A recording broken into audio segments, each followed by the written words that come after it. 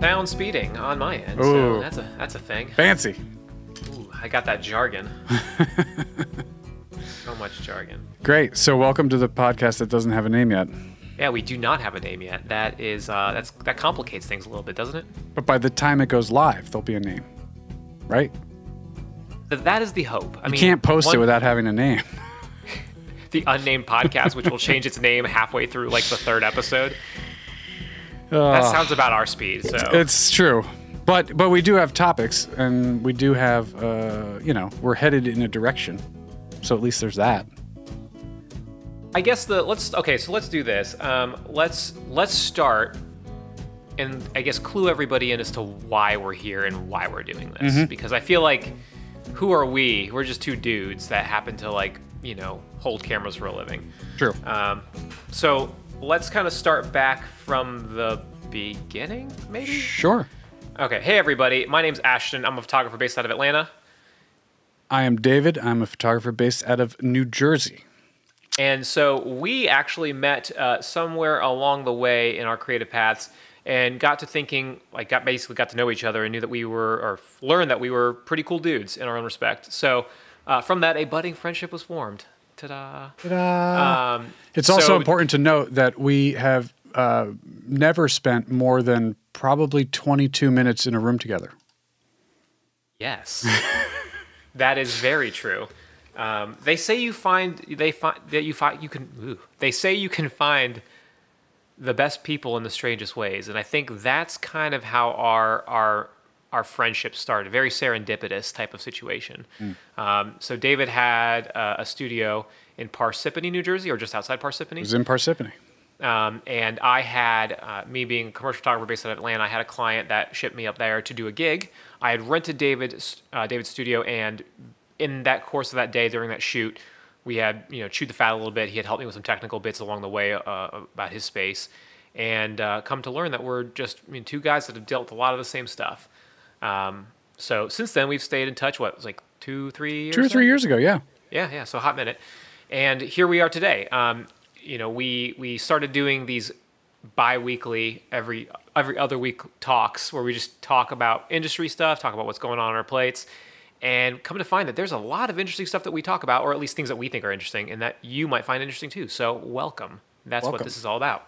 And I think more importantly is removing the stigma from a lot of the things that guys like us don't normally talk about, meaning photographers in the commercial world who hold everything very close to their chest. Yes, it is a world of secrets. Yeah. Which why do we do that? We should not do that, guys. No. So you should stop listening now if you're keeping secrets. Bottom line. There is no room for you here. No, I'm just kidding. There is room for you here. Maybe it'll get you to change your mind and be a little bit more of an open book. Because I think what we've come to find is when we've been talking about this kind of stuff, there's a little bit of knowledge sharing that goes around, and that inherently makes us all better. Correct. And why wouldn't we want that? As photographers, as creative people, why wouldn't we want that as a collective? Correct. So that's the goal. Anyway, so you're going to basically jump into a conversation with us. We have a couple topics on the list, so we'll try to rein it in and keep it somewhat relative and poignant. But yeah. So the first one. Let's do it. David, kick us off. This is a big one for me. The importance of having intention when making a photograph. This comes from watching a lot of YouTube videos. I stay up late and I watch a lot of YouTube videos, and I see a lot of people that they've got their Nikon D5 and they just push down. They just push down and spray, and say that they're fashion photographers. And there's no intention behind the photo that ends up on the website or in the magazine or whatever. And yeah, I'll say it. I have a problem with it. I mean, I have to agree. I'm in the same camp. I think, especially with the world of digital, I grew up slinging film cameras as an apprentice, and you were limited. You had 24 to 36 exposures per roll, or if you were shooting 120, far less. Mm-hmm. And so it was the thing that every photo counted because each photo was money. Right.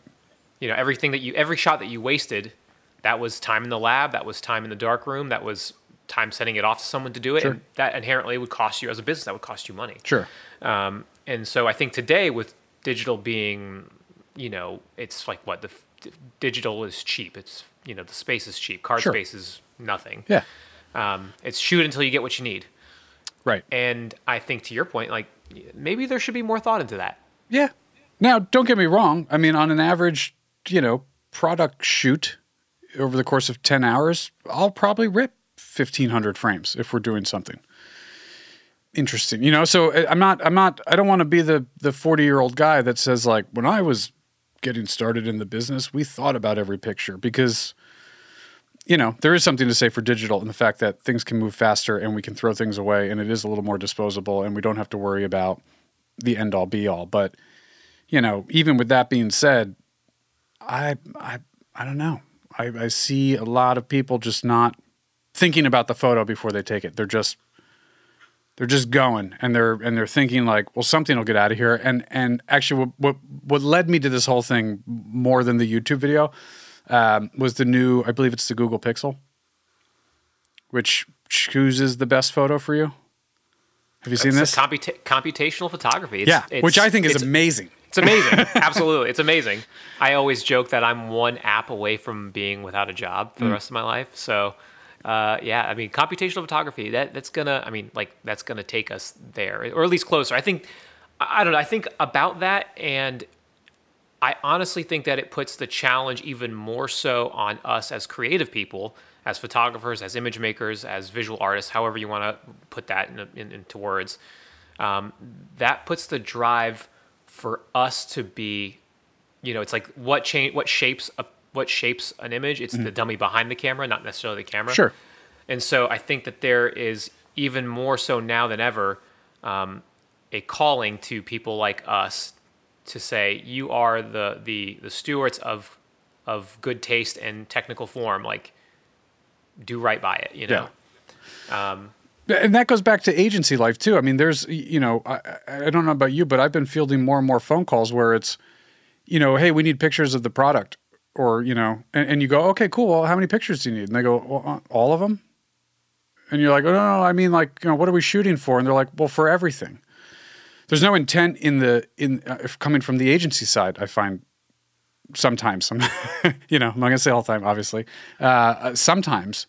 And I have trouble kind of managing that shoot in my head. Then I start to think to myself, like, well, where am I going to start? Where am I going to, if we're just like shooting stuff, you don't need me.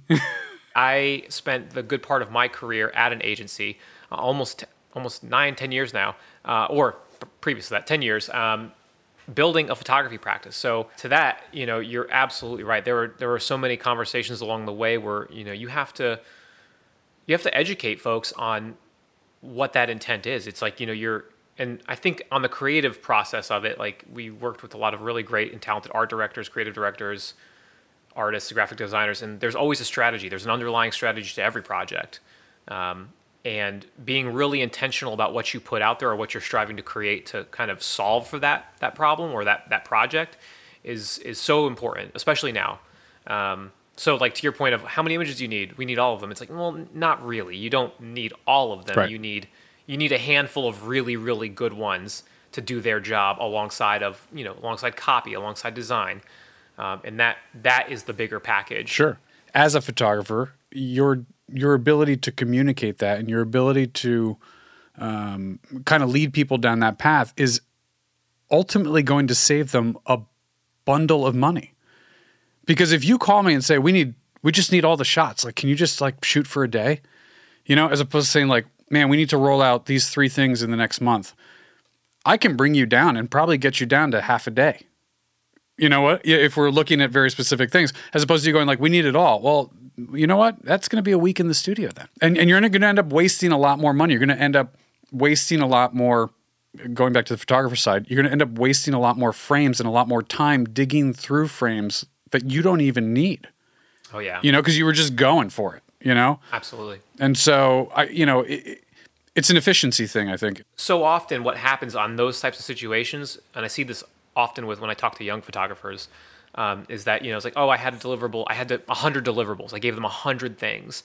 And the first 20 or 30 things I was really clicking with. Right. They were my favorite. I had the motivation to edit them and tweak them the way that I saw them in my mind. By the last 30 or whatever it is, the end of that work, you run out of steam. You don't love it anymore. Sure. And I think that as a creative person, and I can only speak for me, like those are really destructive moments. You go into a project really, really excited about what you're going to make. And as you get further down the rabbit hole, you like it less and less. And then by the end of it, you're just like, all right, well, that was a thing that I did. Right. And I don't know, I think there's a certain pride that's lost in that, which, if you're doing the work that you love, and you're getting to work with those people or those clients or those customers, however that works for you, then you should love that work. You should love it when you're done with it. Agreed, 100%. And I think the bigger question is, when it comes down to it and the phone rings, and I'm asking you specifically, when you are posed with the question of, we want it all, we need it all, what do you do?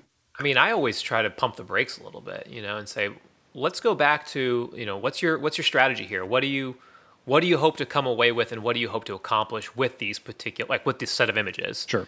And I think if you really get people to just kind of take a quick pause, not even a full stop, just like a quick pause, I think they kind of understand. It's like, no, you're right. We don't need 50 things in our blog post. We need 10. We need 10 really good things.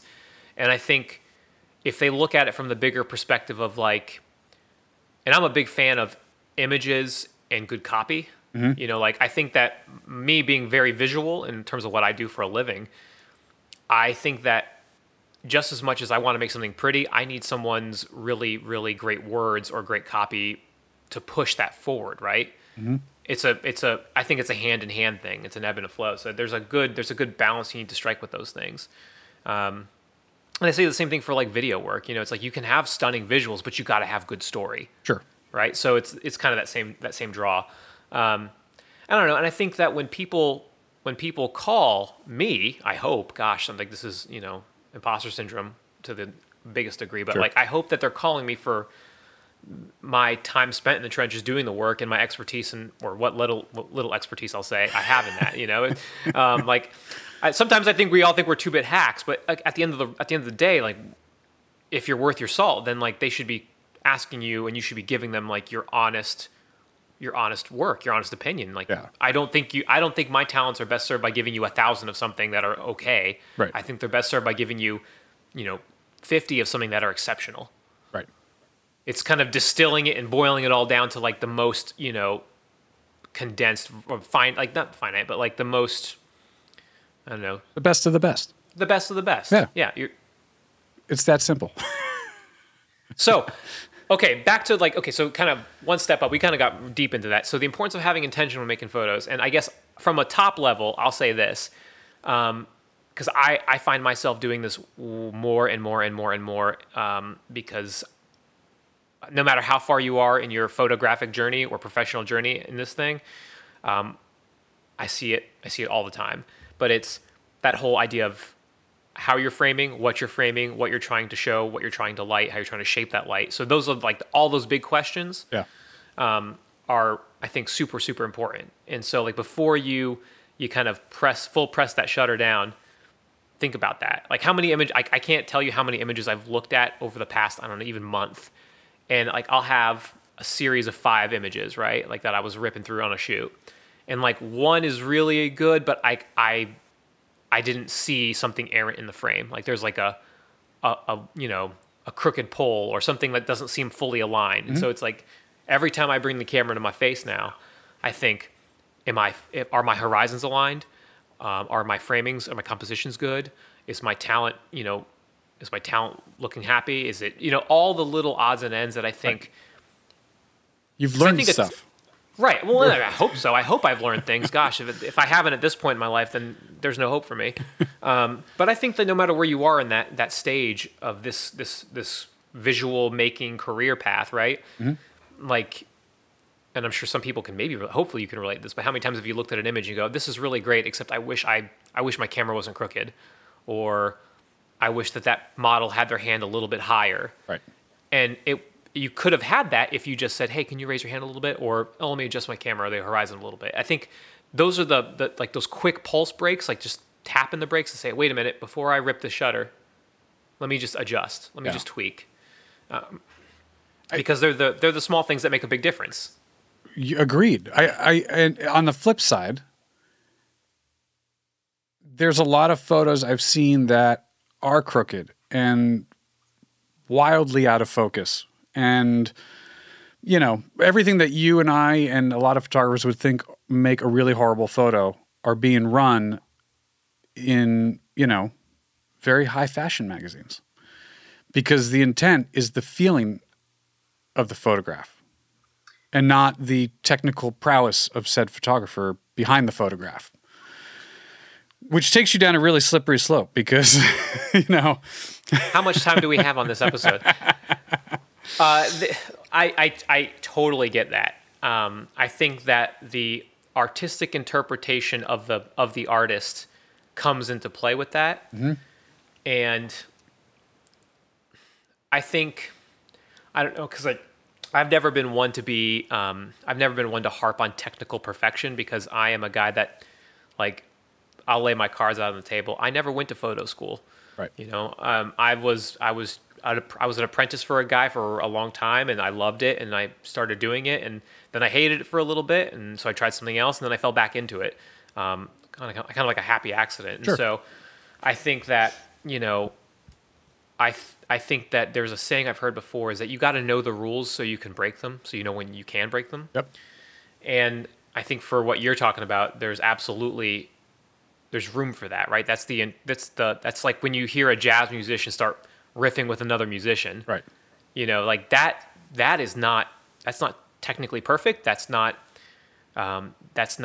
written down. It's just a jam. It's a jam session, right? Sure. And I think that to a certain extent, there's a little bit of that artistry that comes with what we do. Mm-hmm. You know, when you can kind of bend the rules or put your own little spin on things, take your interpretation into that piece of work. I guess that's the thing about art. It's like it's completely subjective. Right. And as long as you can sell somebody on it. Credit to them. I guess maybe they have it right and we have it wrong. It's that, you know, it's, if you can convince someone to buy it, by all means, power to you. Regardless of whether I like it or not. That's part of the game, though, is selling your intentions. You know, I'll go back to it. I guess, so to use the word intention quite literally, if the intention is to make it that way, then sure, absolutely. Sure. That's like at the top tier level though, right? Like right. Your full intent is to do it this way. And my thought 2 steps back about, you know, thinking through each shot before you kind of rip through it, mm-hmm. That's maybe 3 steps down. It's like if you're aspiring or you're in the day-to-day of it, you know, how many, like, go through your last shoot. What was your take rate? Right? So like if you have 1,000 images, how many did you say these are good? These are good to move forward for the next step for culling down. Yep. And I will hand these over. Cause like, I don't know, I try to think back to film days where like every shot was money. Right. And so it's like you wanted your take rate to be as high as possible. Sure. You don't press that button unless you know you got something good. So, you know, I think about it that way. It's like when I put my eye into the viewfinder and I start like, you know, directing a model or some talent or trying to work through the image, what I want it to be, I think a little bit harder about what am I trying to accomplish here? What am I trying to show? How am I trying to shape the light? And then I'll full blown process with the shot. Right. There's actually an interesting game when I was in college. I used to shoot sports, sideline sports. Like I used to shoot basketball games and football games. Not at my college, but other stuff like that. Like school newspaper stuff. Kind of, yeah, like school newspaper stuff. I tried to do some freelancing for the local newspaper in town. That kind of thing. I mean, I really loved photography, so like, yeah, I'll take any shot I can. But there was a game I used to play with a guy I knew there. We would get the smallest memory cards we could find. Mm-hmm. I mean, like, I guess this is gonna date me, but we'd get like 1 gig cards. Okay. Or like 512 meg cards. This, you know, and we would say, okay, so you have 80 exposures, you have 80 shots. whoever's got the best 80 at the end of the night buys the beers. Awesome. And like, I don't know, I try to go into most shoots with that mindset. It's like I pop a card into my camera now. It's like, you have 2,000 shots. I'm like, okay, well, if I shoot 2,000 at this thing, then I've truly failed. Because it doesn't take 2,000 to tell this story. Like, that would just be insane. It's funny that you say that. When I got my start a million years ago, 10 years ago, or whatever, it was in events. We were shooting bar mitzvahs and weddings and stuff. And we used to play a game where, you know, without ruining the person's event, the game was, you can only shoot a 35 tonight, or you can only shoot a 50 mil tonight, or you can only shoot your backup camera tonight, which at the time was a difference between, you know, a 5D2 and it could have been a 20D or whatever you were, you know, and like, but it made you work that much harder. It made you think that much harder. Like, I knew at the time, my 5D2 was just golden in low light, you know, like it could do anything. Oof. It was Technical marvel, that camera. Oh my God. But to go back to actually it was a 50D. To go back to a 50D was, you know, like you were really working for it. But no, I like this idea of like putting in technical limitations to better you artistically, or as, I don't know. I like to think of like, and I've, people that know me will roll their eyes when they hear me say this, but when people ask what makes a professional photographer a professional, I don't like to say, I don't think it's a paycheck. I don't think it's a commission. Because I think there are lots of people that probably shouldn't be doing what we do that get paid very, very well for it. So I don't really call it that, but I do think what makes a professional photographer a professional is that when things go wrong, which inevitably they do, okay, on every shoot, there's always a hurdle. There's always something. Always. When something goes wrong, you know what to do. You know how to problem solve, and you work around it. You work the problem until you find a solution. And I think that that's what makes a professional photographer a professional photographer. It's not that you have the best gear. It's not that you have the most expensive camera. It's not that you get the biggest commissions or you have the biggest clients. Like, it's that when you're on those jobs or when you're doing that thing, whether it's a birthday party, a quinceañera, a wedding, or if it's $1 million campaign, sure, to those guys out there, guys and girls out there, like it's when something goes wrong, when Capture One takes a dump, or when your camera body flies out of your hand, you can figure out what to do next. Yeah. Or like you have talent that's not working, like that's not working with the look you're trying to do. You can work around that and get what you need out of it. Sure. And so, to your point, like putting in those technical limitations, like, hey, tonight we're only shooting 50 mils. Good luck. Right. And I think like that in itself, those are fun little things that they can sharpen your skill set as an artist, as a photographer. Absolutely. You can say, let me think more creatively about my framing. Let me think about how I'm going to work around this one limitation. Yeah. I have really big respect for people that, and I say this as a person that I don't think that I'm one of them. I don't think I've ever been or will ever be one of them. But like there are people that I've met in my career that they take regular equipment and they make extraordinary art. Mm-hmm. There's a buddy of mine here in Atlanta. His name's Dan Almasy. He's a really, really, really creative dude. He's got a sick beard, right? Yeah, he's got an incredible beard. I know him from beard. Instagram.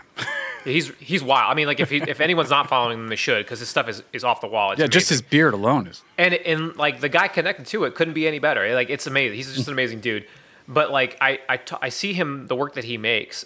He makes these incredible everything. But his portraits are my favorite, and he shoots primarily with a Fuji cam, like an X100, one of those bodies.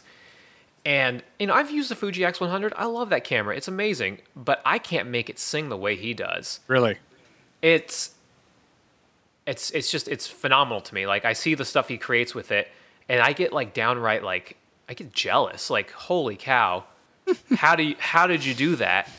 And I don't know. I think it's one of those things where it's like he just knows his equipment, and he has so much thought and intention when he makes his work. It's like I'm gonna go into this with the idea of here's what I've been thinking, here's what I've been conjuring up in my head. I'm going to go make that now. Yeah. And I'm going to know my equipment backwards and forwards, inside and out, upside down and right side up. And that is why his work is phenomenal. Yeah. And I get to just gush over it. One of my favorite photography books ever is a book called Contact Sheet. I believe it is. We'll have to put it in the show notes or something. But it's full of very famous photographs that everybody would know. And what it is it's the contact sheet, and they're all grease penned up and they're all marked. And then it's a page, it's maybe a half page or a page story about it. But it is, I leave it on the coffee table in my studio because I often will just pick it up and turn to a page and look at it. And it is a great reminder of there's a lot of bad photos that come before and after the one that everybody knows, and also when you dig deeper into it, when you look at the contact sheet, you can see where they were going with it. And that's the thing that like really gets me stoked and pumped up when I look at it. Is like, if you look through, the 12 or 24 frames that are on that sheet, you can see where they were going, and you can see when they got it, and you can see when they lost it. That's the romantic part about being a photographer and doing what we do. I think it's I don't know. You should love the process more than the product. Mm-hmm. And if there's ever Totally. a day where you do, then, that's a sad day, So yeah, I mean, I love that. There's a similar book now. I don't have the name of it, so I can't even put it in the show notes. But it's like a book of Hollywood portraits from like the 40s and 50s, mm-hmm. or maybe even the 30s, 40s, and 50s. Oh wow! And it's basically a look at how they created these incredible setups using at the time it's all hot lamps. There's no strobes. Those don't right. exist. So it's like shooting with hot lamps with like 8x10 size cameras. Like, I mean, when it was really, really intentional, like you really wanted to take this picture. Real commitment. Yeah. Like this is the real deal. Like you're going to do this. And so I don't know, I love that whole idea about the process. It's like, let's really think through this, how we're going to work this light, how we're going to work this model, how we're going to create this action.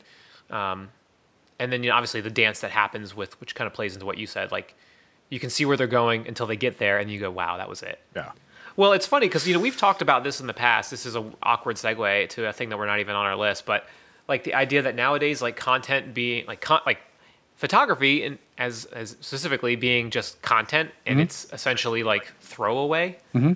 It's Instagram fodder. It's something that you just kind of live your life around. How like that is a sad reality of what we do and where we're at with it right now. Like the fact that there's more images made today than ever before in the history of recording images. Right. But that they're all more or less forgettable, despite the fact that we put like a lot of effort into them. I had a conversation with a family member of mine who I was like, man, you don't do the Instagram story thing. And he was like, my life is too important to be erased after 24 hours. Ooh, I know, right? Deep. That is so deep. And I was like, oh, that's egocentric. And then like within 3 seconds, I was like, oh, you're so right. Like, it's so disposable. Like, you're literally, like, if you don't act now, you're like, this is a limited time offer for real. Like, you want to see what I'm doing? You got 24 hours to see it. Well, the internet lives forever, though. Somewhere. You could be like me and you just put it on IGTV where, like, all 4 people in the world will go check it out. You do that. I don't know how to do that. How do you do that? So, for anybody that doesn't know, and you're not following this gentleman, he does these Instagram journals where he basically vlogs on Instagram, and he does these beautiful little edits. And then when they're done, because he feels that his life is more valuable than 24 hours, he archives them to IGTV. Is that right? Did I say that right? Yeah, that's more or less. Yeah, that's it. That's basically the stick. That's the stick that I have. But it's not that I think my life is more important than 24 hours. It's like, it's just the idea that I've kind of put effort into those things, and I don't know. I'm like the only one that watches them, like me and my mom probably. So thanks, Mom. I do watch them. Oh, well, thanks. Yeah. There you go. You and my mother are the 2 people in the world that will like watch them and like, oh, okay. My son did work today. No, I don't know. I think like I see like the YouTube generation, like I see like the folks that are like technically like they'll classify themselves as YouTubers, and I think that that's a lot of work. Like if you are a vlogger, if that's what you do, if you have a YouTube channel with any kind of following at all, and you go through the process of like doing that drill every single day or even every other day, like hats off to you, because that's an incredible amount of work. It's a lot of effort to do that. And I don't know, I think that I started it as a way to just like another creative outlet. I do this thing where like I am a truly tortured creative soul and that like I'll work until I don't have anything to do, or I'll work until I do the same thing over and over again, and then I'll hate all of it. I'll just be like, oh, my work stinks. I don't like any of my things. Totally. I wish I was doing the work that David was doing, or like I wish I was doing the work that so-and-so was doing. And I think it's like it's a very destructive comparison game. But then from that comes something super positive in that I get like angry enough at myself where I go like, you know what? I'm going to fix that. I'm going to go make something today. And I'll just start ripping into it. So I've had a couple different iterations of this, like ebb and flow of my creative life. And this video IG thing is like its most current iteration of it. So, and I think once it becomes not fun anymore, I just stop doing it. Like and all that's creative okay. people. Yeah. Well, I hope it's okay. I hope it's okay. I mean, like my luck, I'd probably stop right before something good happens. Like, you know, like the precipice of like, ooh, this is it. Like you've done something great. It's like, I'll probably stop right before that. So I'll never see the massive, like I'll never see the yield on that output. Okay, so let's go there then. So you're all right. So you've got me and your mom, which is cool, and maybe your wife watches them every once in a while, right? And that's it. But you keep doing them, and you've been doing them for I think about 2 months now, if I remember correctly, about a month and a half. About right. Mm-hmm. So I guess where I'm getting at is that you don't have a lot of followers. It's not like you're Instagram famous and people are all over the world are like, oh my God, we got to tune in to see what Ashton and his crazy dog does today. You know what I mean? He like sits around and drinks coffee all day. Yeah. There's literally like, oh, he had lunch with somebody else. Whoa. You know, like I ate food today. Well, like but you keep doing it. And that's what's interesting to me is that you don't have a giant following. You know that you only have whatever, a couple hundred or a couple 50 or whatever it is, that are watching it. But I think what you're doing, and correct me if I'm wrong, is you're playing the slow game here. And you're playing the game of being a professional photographer, which is I need to stay in front of the people that I want to work for.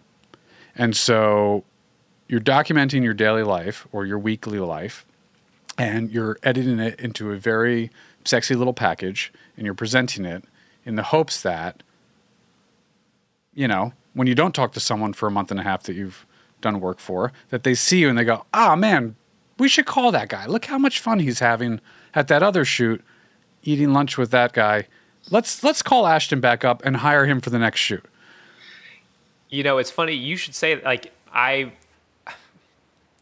didn't quite feel it out that far. I think, like, which means that you are a far better businessman than I will ever be.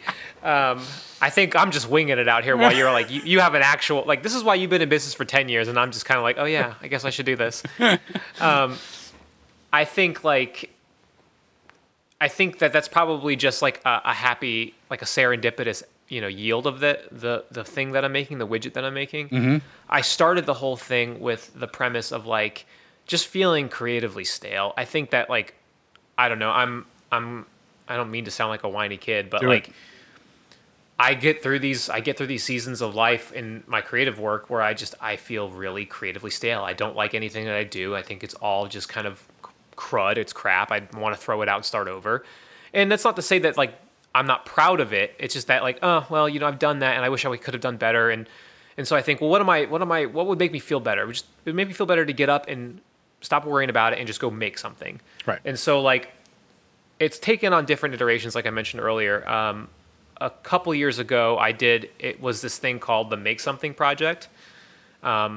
where every day I woke up and I decided I was going to make something new. I was going to go and try to make a new photo. And I would like my accountability thing was posting it to Instagram. Okay. So it seems like Instagram is like my accountability buddy here. Cool. So like I would wake up in the morning and I would do my regular job. I'd go to my agency job and I would, do my thing there and help people out. And then around like 4:00, I'd be like, okay, it's time to make something. And I'd go into the studio and I would just try something out. And I think the first and I did this like every single day. And so the first week and a half, I basically used my entire bag of tricks. I was like, oh, these are all the things that I'm comfortable with. These are all the things that I know how to do really, really well. And then like after a week and a half, that Thursday came along and I was like, I have no idea what to do. I have no idea how I'm going to light this. Who I'm going to, what am I going to shoot? Am I going to shoot a person? Am I going to shoot a thing? Mm-hmm. It was mostly with people. I feel like people are kind of like where I like to do my pictures. Yeah. And so on that day, it was like, I literally don't know what to do. I don't have any more tricks up my sleeve. And that is where the growth came. I'm using magic air quotes now. You can't see them. But it's okay. You have someone here that's willing to sit in front of your camera. You should thank them, number one. But then now don't hold them for 2 hours. Make something happen and go. And so, there's a little bit of thinking on your feet. There's a little bit of working with a new talent person every day. And that's where I started to learn stuff. I started to learn stuff like that that I could do, that I've seen before, that have crept into my brain. And now I'm going to try to make something similar. Cause real artists steal. So, Always. Yeah. And so that's where that kind of worked out. So I did that for a while, but then, so this year, this is like my new make something. It's like my day is completely mundane most days. Like I get up and I feed my dog and we go for a walk and I'll go have lunch with somebody if I'm lucky. And they'll let me talk to them for a little bit. And I was like, you know what? This is all pretty straightforward, but like, let me just do something about it. This is what I do. And some days it's really cool. Like some days people get to come along with me and like they're on a shoot with me, and like you can see that I like to run a really fun set, and sometimes we get to do fun things. Right. But most days it's just like hanging out. Yeah. And I'm trying to think. There's a YouTuber, Jesse Driftwood. I don't know if you follow him. Do not know him. He is. Oh gosh, I'm gonna ruin it. I think he's out of the Midwest, but like his stuff is incredible. I mean, like absolutely phenomenal. I mean, I heard him say like, yeah, he goes, my life is mundane. Like, I just try to make my everyday life look fun. Like it's not always exciting and, jumping out of airplanes, but this is what I have and this is what I'm going to do with it. Right. And so I don't know. I think there's something to that. I think that, it more or less like that's the technical challenge. It's like your day is not very complicated. Your day is kind of boring or whatever. So you still got to finish the drill though. Right? Like that is your exercise for today. Agreed. And I don't know. I think that with those types of opportunities, and that takes on different forms for everybody. But for me, it's like, I'm going to wake up today. I'm going to try to make something. And if nobody watches it, that's okay. Like it wasn't for you anyway. And it's a super selfish thing, but like, interesting. That is what it is. Like I made it because I needed to finish the drill. Huh. Consequently, like what's happened from that is, there have been people along the way that say like, hey, that looks like it looks like it's fun. So yeah, there we go. Added benefit. So it took you 4.5 minutes to tell me that I was wrong. Well, no, not wrong. It's just like, I think that's like a happy consequence of like, like right. what I've been doing. But no, so what's cool is that you set out to make yourself feel better. You set out to make something, right? It's self-therapy. And self-therapy in the worst way. Correct. And the beauty is that 1,200 miles away, some guy that you kind of know was like, man, look the brilliance that he's laying out and playing the slow game and staying in front of everybody. And then you were just like, oh no, I'm just doing it for myself, man. Like, that's cool though. I mean, it's cool that you did it for whatever reason, but now I'm telling you that you're wrong. You're wrong. And what you're doing is, which is brilliant, because this is what we're all trying to do, is somehow stay in front of. It's why we post to Instagram. It's why we post to YouTube. It's why you and I are doing a effing podcast right now, okay? Is because we want to stay in front of people. We want to stay on top of it. We want to see what's going on, and we want to share what we have with people. And in the long run, we want to collect more friends and hang out more and take more pictures and get more jobs. Absolutely. I mean, I told you this. Like the whole reason we kind of spitballed this whole podcast idea in my mind was, I spent a long time working in a space where I was more or less, I felt siloed in some capacities. It's like, and I had made friends along the way in the creative world, like that were doing their own thing, and there were certain points at which there was like jump in points, like you could be part of this, but I was like, no, I have my thing right here. I have to kind of stay focused on. And so I don't know. I feel like my largest leaps in creative growth have happened when I'm in situations like this, where I'm like spitballing what the importance of having intention when making photos looks like, talking through the finer points of why my silly IG videos or Instagram videos are like, they were very much a self-therapy thing. Like, I'm not making widgets. Let me go make some widgets. Right. So I don't know. I think that, to that point, like, yeah, you're right. I mean, I think there's this urge for most creative people. I wouldn't say all, but most creative people to like always be making something. Mm-hmm. It's like how we feel better.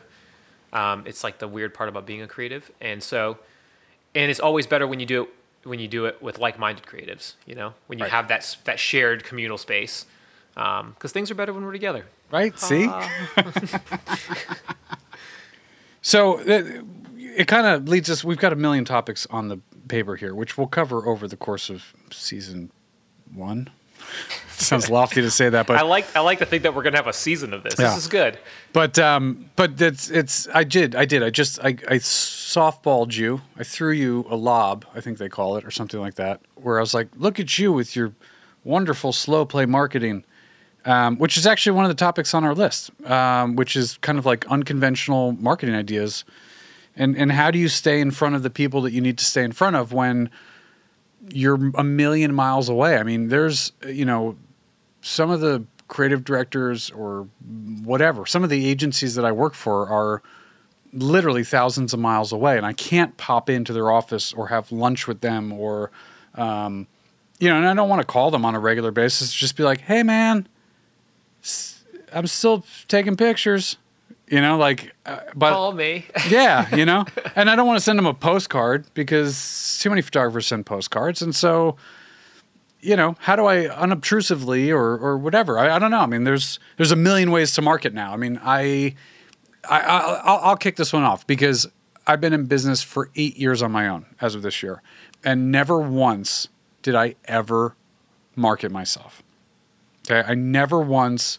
Sorry, when I first opened and I was shooting weddings, I took out an ad in a newspaper once. Okay, and Like a classified ad, like yeah, it's like, hey, I'll film your wedding day for free. No, it was like to know those cups like that. It was like an ad with a picture. Oh, that's rolling the dice for sure. Oh yeah, and the beauty of it is, I'll go all the way, is that I was with a business partner at the time, we forgot to, so when you signed up with the newspaper, they were basically like, okay, it auto renews. We were like, okay, cool. And we forgot to cancel it. And so it ended up costing us like thousands of dollars. Could you imagine the couples that are like, honey, don't you worry, I found our photographer. Yeah. This guy in the newspaper. And this guy in the classifieds ad. Right? I mean, this is like 2010. This is not in the 80s. Like, we literally thought like, oh, we'll put an ad in the newspaper. That makes sense, right? Worst idea ever. Anyway, there's my share for the day. But I've never, ever, ever marketed. I didn't use my Instagram for, I used it to post pictures of my dog and my wife and my vacation. My Facebook was the same thing. I didn't have a blog on my website. I didn't have a YouTube. I didn't, it was kind of my personal life. And the phone rang enough where I was okay with that. And so, but all of a sudden this year I was like, wow, you're doing all right. You're in this for 8 years now, but what if you tried a little bit? Imagine how much better you could be doing. And so I did. I actually started a blog first. People still do that. And I started. Those are real things. It's a real thing. And I started an email blast, and I got attention from it. I actually landed a job off my email blast, which blew my mind. I thought like, oh wow, holy shit, this actually works. I should keep doing this. And then In January I also flopped my YouTube account. You can still see my personal life prior to 2018. It's still there. I didn't archive it. So you get to a point where all of a sudden, like, all the crazy studio portraits stop, and it's like a picture of tacos. But that's okay. Like, I want people to know that, like, I made that jump at some point. And, I started the YouTube, and I've carried that on as best as I can. And it's just, these are they're not even unconventional because they're very conventional, obviously. But, like, these are my ways of staying in front of people and marketing myself now is, I've got a website. I've got mailers that go out. I've got this and that. I keep very good relationships. But these are just ways to kind of fill in the gaps, And if you can commit to a weekly or a bi-weekly or whatever the hell it is, I think more power to you. And so, again, you're wrong. Your Instagram videos are keeping you in front of all those important people that you wouldn't normally see on a day-to-day basis. Well, and I mean, like, look, this is why you are a true businessman and I'm just a 2-bit hack here. Like, I guess that is the happy circumstance of making those widgets. I mean, I hope, fingers crossed. Mm-hmm. Gosh, if you're listening out there and you saw them and you like them, please call me. Well, let's talk. But I think, like, I don't know. You see it as a marketing thing, and yes, that's absolutely what happens from it, which is fantastic. But I watch the YouTube video. Like, I watch your YouTube channel, and I'm like, I drop comments because, like, that's who I am. Right. But I think of them as, like, really great inspirational pieces. I don't know, like, to fellow creatives, like, because I think it's what we're doing here. It's like, hey, we're all in this kind of thing together, and we all get better when we all talk about that common struggle. Right. Because I think you realize, like, you're not truly as alone as you think you are. Mm-hmm.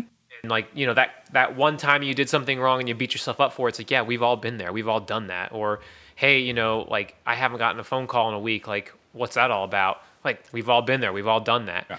So I think, like, sharing those things and kind of having that dialogue and making stuff from that, I don't know. It's feel good vibes, right? Absolutely. It's putting good stuff out into the world. Absolutely. With the happy byproduct of, like, people will listen. I think the beauty of what you're doing is that, and correct me if I'm wrong because I don't IGTV, but does it give you stats on how many people watch that thing? Yeah, I mean, so, like, like you said, I'm not, like, super. I don't have a ton of followers. I'm in the peasant follower count base. So I have incredible followers. Ding ding, like, if you're out there. Thank you. Thanks, Mom and Dad. Yeah, right. If you do, tell your friends. Maybe we can all do this together. That being said, there are some rough metrics on, like, who watches and, who skips through, who's gone back and watched them again. Well, not who's gone back, but how many times someone has gone back and maybe watched it again. Not specifically who, but right. If they did. So there's some rough parameters. It's like, I will say that, I mean, I joke about only 2 people watching them, and there's rough, I get roughly like 10 to 20% of my follow base watches all the way through, which my follow base is really small. So, like, it's not a crazy number, but it's enough for me to be like, oh, okay, well, I made these for me. These are purely, like, I started these for me and I keep making them for me. But I'm glad that people are along for the ride. And I'm so thankful, like, that anytime anyone does sit through and, like, spends 4.5 minutes watching me go about my day, like, that means a lot to me. And I appreciate it. And I hope, and, like, I think for me, the motivation then becomes, I need to make these better. Right. Right. Like, so it's like, as I'm making these widgets, it's skill learning. It's like, okay, let me play with Final Cut a little bit more. Let me learn a little bit more about transitions. Let me try to think about how I'm going to, like, record my day and make it somewhat interesting to watch for those people that have been nice enough to, like, indulge me with their time. Mm-hmm. And so I think that's kind of, it started, and it still is very much a motivation of, like, I just want to make something. I need to keep myself kind of creatively sharp. Yeah. But then the other part of it is, as people have watched it, it's like, oh, well, thank you for doing that. Like, that's incredible. I never thought anyone would. So let me try to make them a little bit better for you. Right. Hoping that, like, maybe I'll make that 4.5 minutes a little bit more bearable for the next time. Sure. And what will happen over time is, in a year, when you've garnered another 1,000 or 50,000 followers is that, you know, what started off as a beautiful little pet project for you to feel better about your life, you know, drew a movement in the end. And that's, you know, that should be your goal. That's okay. That's not, I don't think that's, you know, I don't think that starting a YouTuber, I respect you for doing what you did, obviously. I'm not going to steamroll you here, but you're half full of shit, bud. So I'll tell you. But no, but I think, you know, I think that it's okay to be like, oh man, I started this thing for myself and like 5 people said it was pretty good. So I kept doing it and I kept trying to do it better. And then like 100 people said it was good. And like, you know, now I'm doing it full time for the people. That's okay. I think that's really okay. You know, like, you know, the Peter McKinnons of the world, God bless you. Like, that's amazing that, you know, you started off being like, I'm just going to do this thing. And now that's how you make your living. You know what I mean? Like, you now do that every day of your life. You know, I don't think there's any shame in that whatsoever, you know? And I think that it's admirable that you start something for yourself. You know, you start it for this, I'm going to create something. I'm going to create art. I'm going to do whatever. But hey, man, if it gets wings or legs or whatever appendages you want it to have, if it gets them, let it run or fly or go, whatever. Well, and you know, like, okay, so like to like circle it back to unconventional marketing ideas, like I guess so there's a guy out of South Carolina, incredibly talented photographer. His name's Clint Davis. And I follow him on all the social channels. He's like, every once in a while I'll see him come through Atlanta and I'll like send him a note, be like, oh man, you're incredible. And he'll be like, yeah, thanks, man. Like, cool.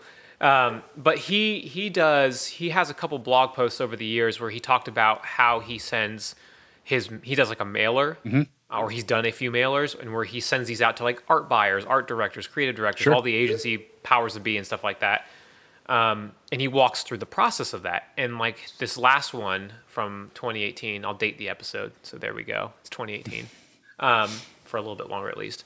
And, he did this incredible, so he's an automotive photographer. He did this incredible mailer where he had some pieces of his work, with Cadillac, with an OEM called Cadillac.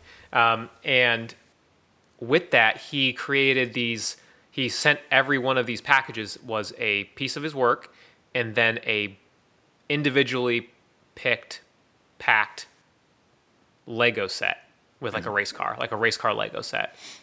And like the little Lego man that was the driver was supposed to be the person he was mailing it to. Oh, crazy. I mean, just holy cow, right. What an incredible idea. And like in terms of effort, like I would think that's a lot of effort. Like, yeah. And if I were to get one of those packages, I'd think, yes, I need to call this guy. That's incredible. Sure. And his work stands on its own. So it's like without the toys, his work is still fantastic. But in terms of a way to get attention, to separate yourself from the crowd, that's phenomenal. So I don't have a marketing brain like that. Like I'm not nearly that gifted in that respect. So what I can do is I can try to make something fun for you to watch on your phone while you're like, you know, going about your day, or while you're in the restroom, or while you're, you know, sitting around at the doctor's office, whatever. If you flip through my thing, like, thanks, appreciate it. I'll try to make it better. So I don't know. I think about it that way. Like, I think we can all have our own little thing that kind of speaks to who we are. Totally. Like you have this series of YouTube videos or the blogs that are just, they're fantastic. They speak to the creative person. And I mean, I think they also talk to the audience that isn't, though. I think that it's educating the masses, but also speaking to to the people like me, the image makers. You know, it's like that's a really great audience there. Mm-hmm. I mean, it touches a lot of different people. So, well, there's a lot of people making videos about everything, obviously, but there's a lot of people making videos about lighting and shooting and BTS this and that, and I mean, there's a lot of that. And if you watch my first video, that's what I was trying to get there, but I just couldn't do it. I started it, man, I packed the cart, put all the gear on the cart, I drove to Boston, and I didn't film a damn thing when I got there because I was too busy making pictures for the shoot. You know what I mean? Like, that's super hard. Yeah, it's really hard. And I because I thought to myself, like, this is awesome. I can do this. you know? And no, I couldn't. And the second video was just god awful. And but it took me like 4 or 5 videos to find my stride. And then it literally just became like, I like to talk about this. You know, this is what I like to talk about. I like to talk about, how do you think? How do you create what you create? How do you get there? You know what I mean? And that's kind of, I think that's where you and I connected on a level, is that, you know, that's what drives us. It's not, you know, like, the money's great and we need it. But it's not for the money. It's, man, I love having really fancy camera gear. Like, that's cool too, but like, that's really not what it is. Like, at the end of the day, it really came down to, man, I love to like make really cool shit, and I want to make more of it, and I want to be around people that want to make more of it. And so that's where my YouTube channels ended up. It's catering to that, you know? Now, that make, okay, I'm air quoting too. I just realized it. That make is not necessarily a photograph. That make could be anything. You know what I mean? Like, people make stuff without making photographs. I understand that. You know what I mean? Like, it's not just catered to like the agency guys and the photograph guys and the, you know, man, there's like business coaches that I know that like help make people's lives better. You know, like, that's their make. And I think that's pretty wild. And I do see us being in the same plane or field, you know? And so, unlike you though, I want to stay in front of everybody's face, and that's why I do it. Oh, So, okay. Nope, you Well, can't have know. it. You can't have it. I feel bad for anyone that has to look at my face. Like, I chose my career knowing full well that it means that it'd be covered up with something. My face would be covered up with something. Yeah. So yeah. All right. So unconventional marketing ideas. Wow, that was deep. I like that. Slammed it. That was good. That was good. Nailed it. All right, so let's do this. Let's wrap it today with my favorite segment that we're going to do this forever now. Does it have 2 card slots? You pick the camera, my friend. Let's see. Gosh, so many things to choose. Which one do I pick? Well, just because I feel like it's in the like collective crosshairs of photography. Let's talk about the Z7. The Z7. The Nikon Z7, does it have 2 card slots? It does not. Then it's a garbage camera. It is a crap camera. Have you touched one yet? No, I haven't. I had the luxury of holding one for about 3 weeks. And I think it's like 40 something megapixels. It has really beautiful sensor. Color wise, it was great. Focus was not bad. The new lenses are cool, but the real question, does it have 2 card slots? no, so it's not even worth No, it's not even worth it. It's not worth anything. Don't waste your time. Buy a different camera. And there we go. There is our segment. Does it have 2 card slots? Yeah. So yeah, in closing, have some intent, I think. Think outside the box when trying to contact and stay in front of people, and don't buy a Z7. Oh, look at that. That's a bombshell and a half. Holy crap, we could have just done like a 30-second podcast. Yeah, we could have. That just sums it up. So for anyone that's listened up until now, there's your cliffs, your cliff notes. There you go. Just share that piece. Yeah, thanks for listening, everybody. Appreciate it. And we'll take your show suggestions, what we're going to name this thing, what should we talk about. If you want to be on it, if you're like a like-minded person, let us know. Reach out. Yeah, we'll love to have you on. And we'll do this again in 2 weeks. Yes, we will. We'll be here. Well, maybe. I don't know. We'll see what happens into the void. All right, everybody. See you later. Bye. Bye.